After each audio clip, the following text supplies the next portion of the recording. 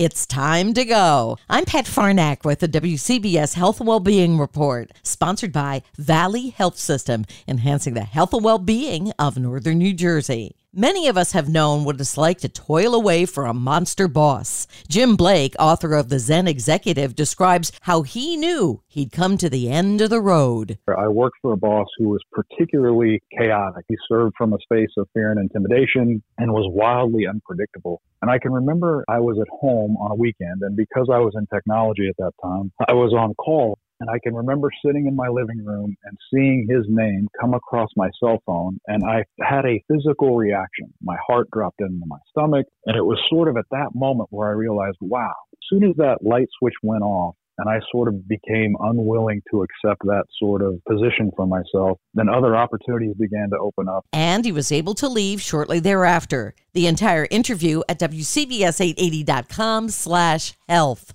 I'm Pat Farnack, WCBS News Radio 880.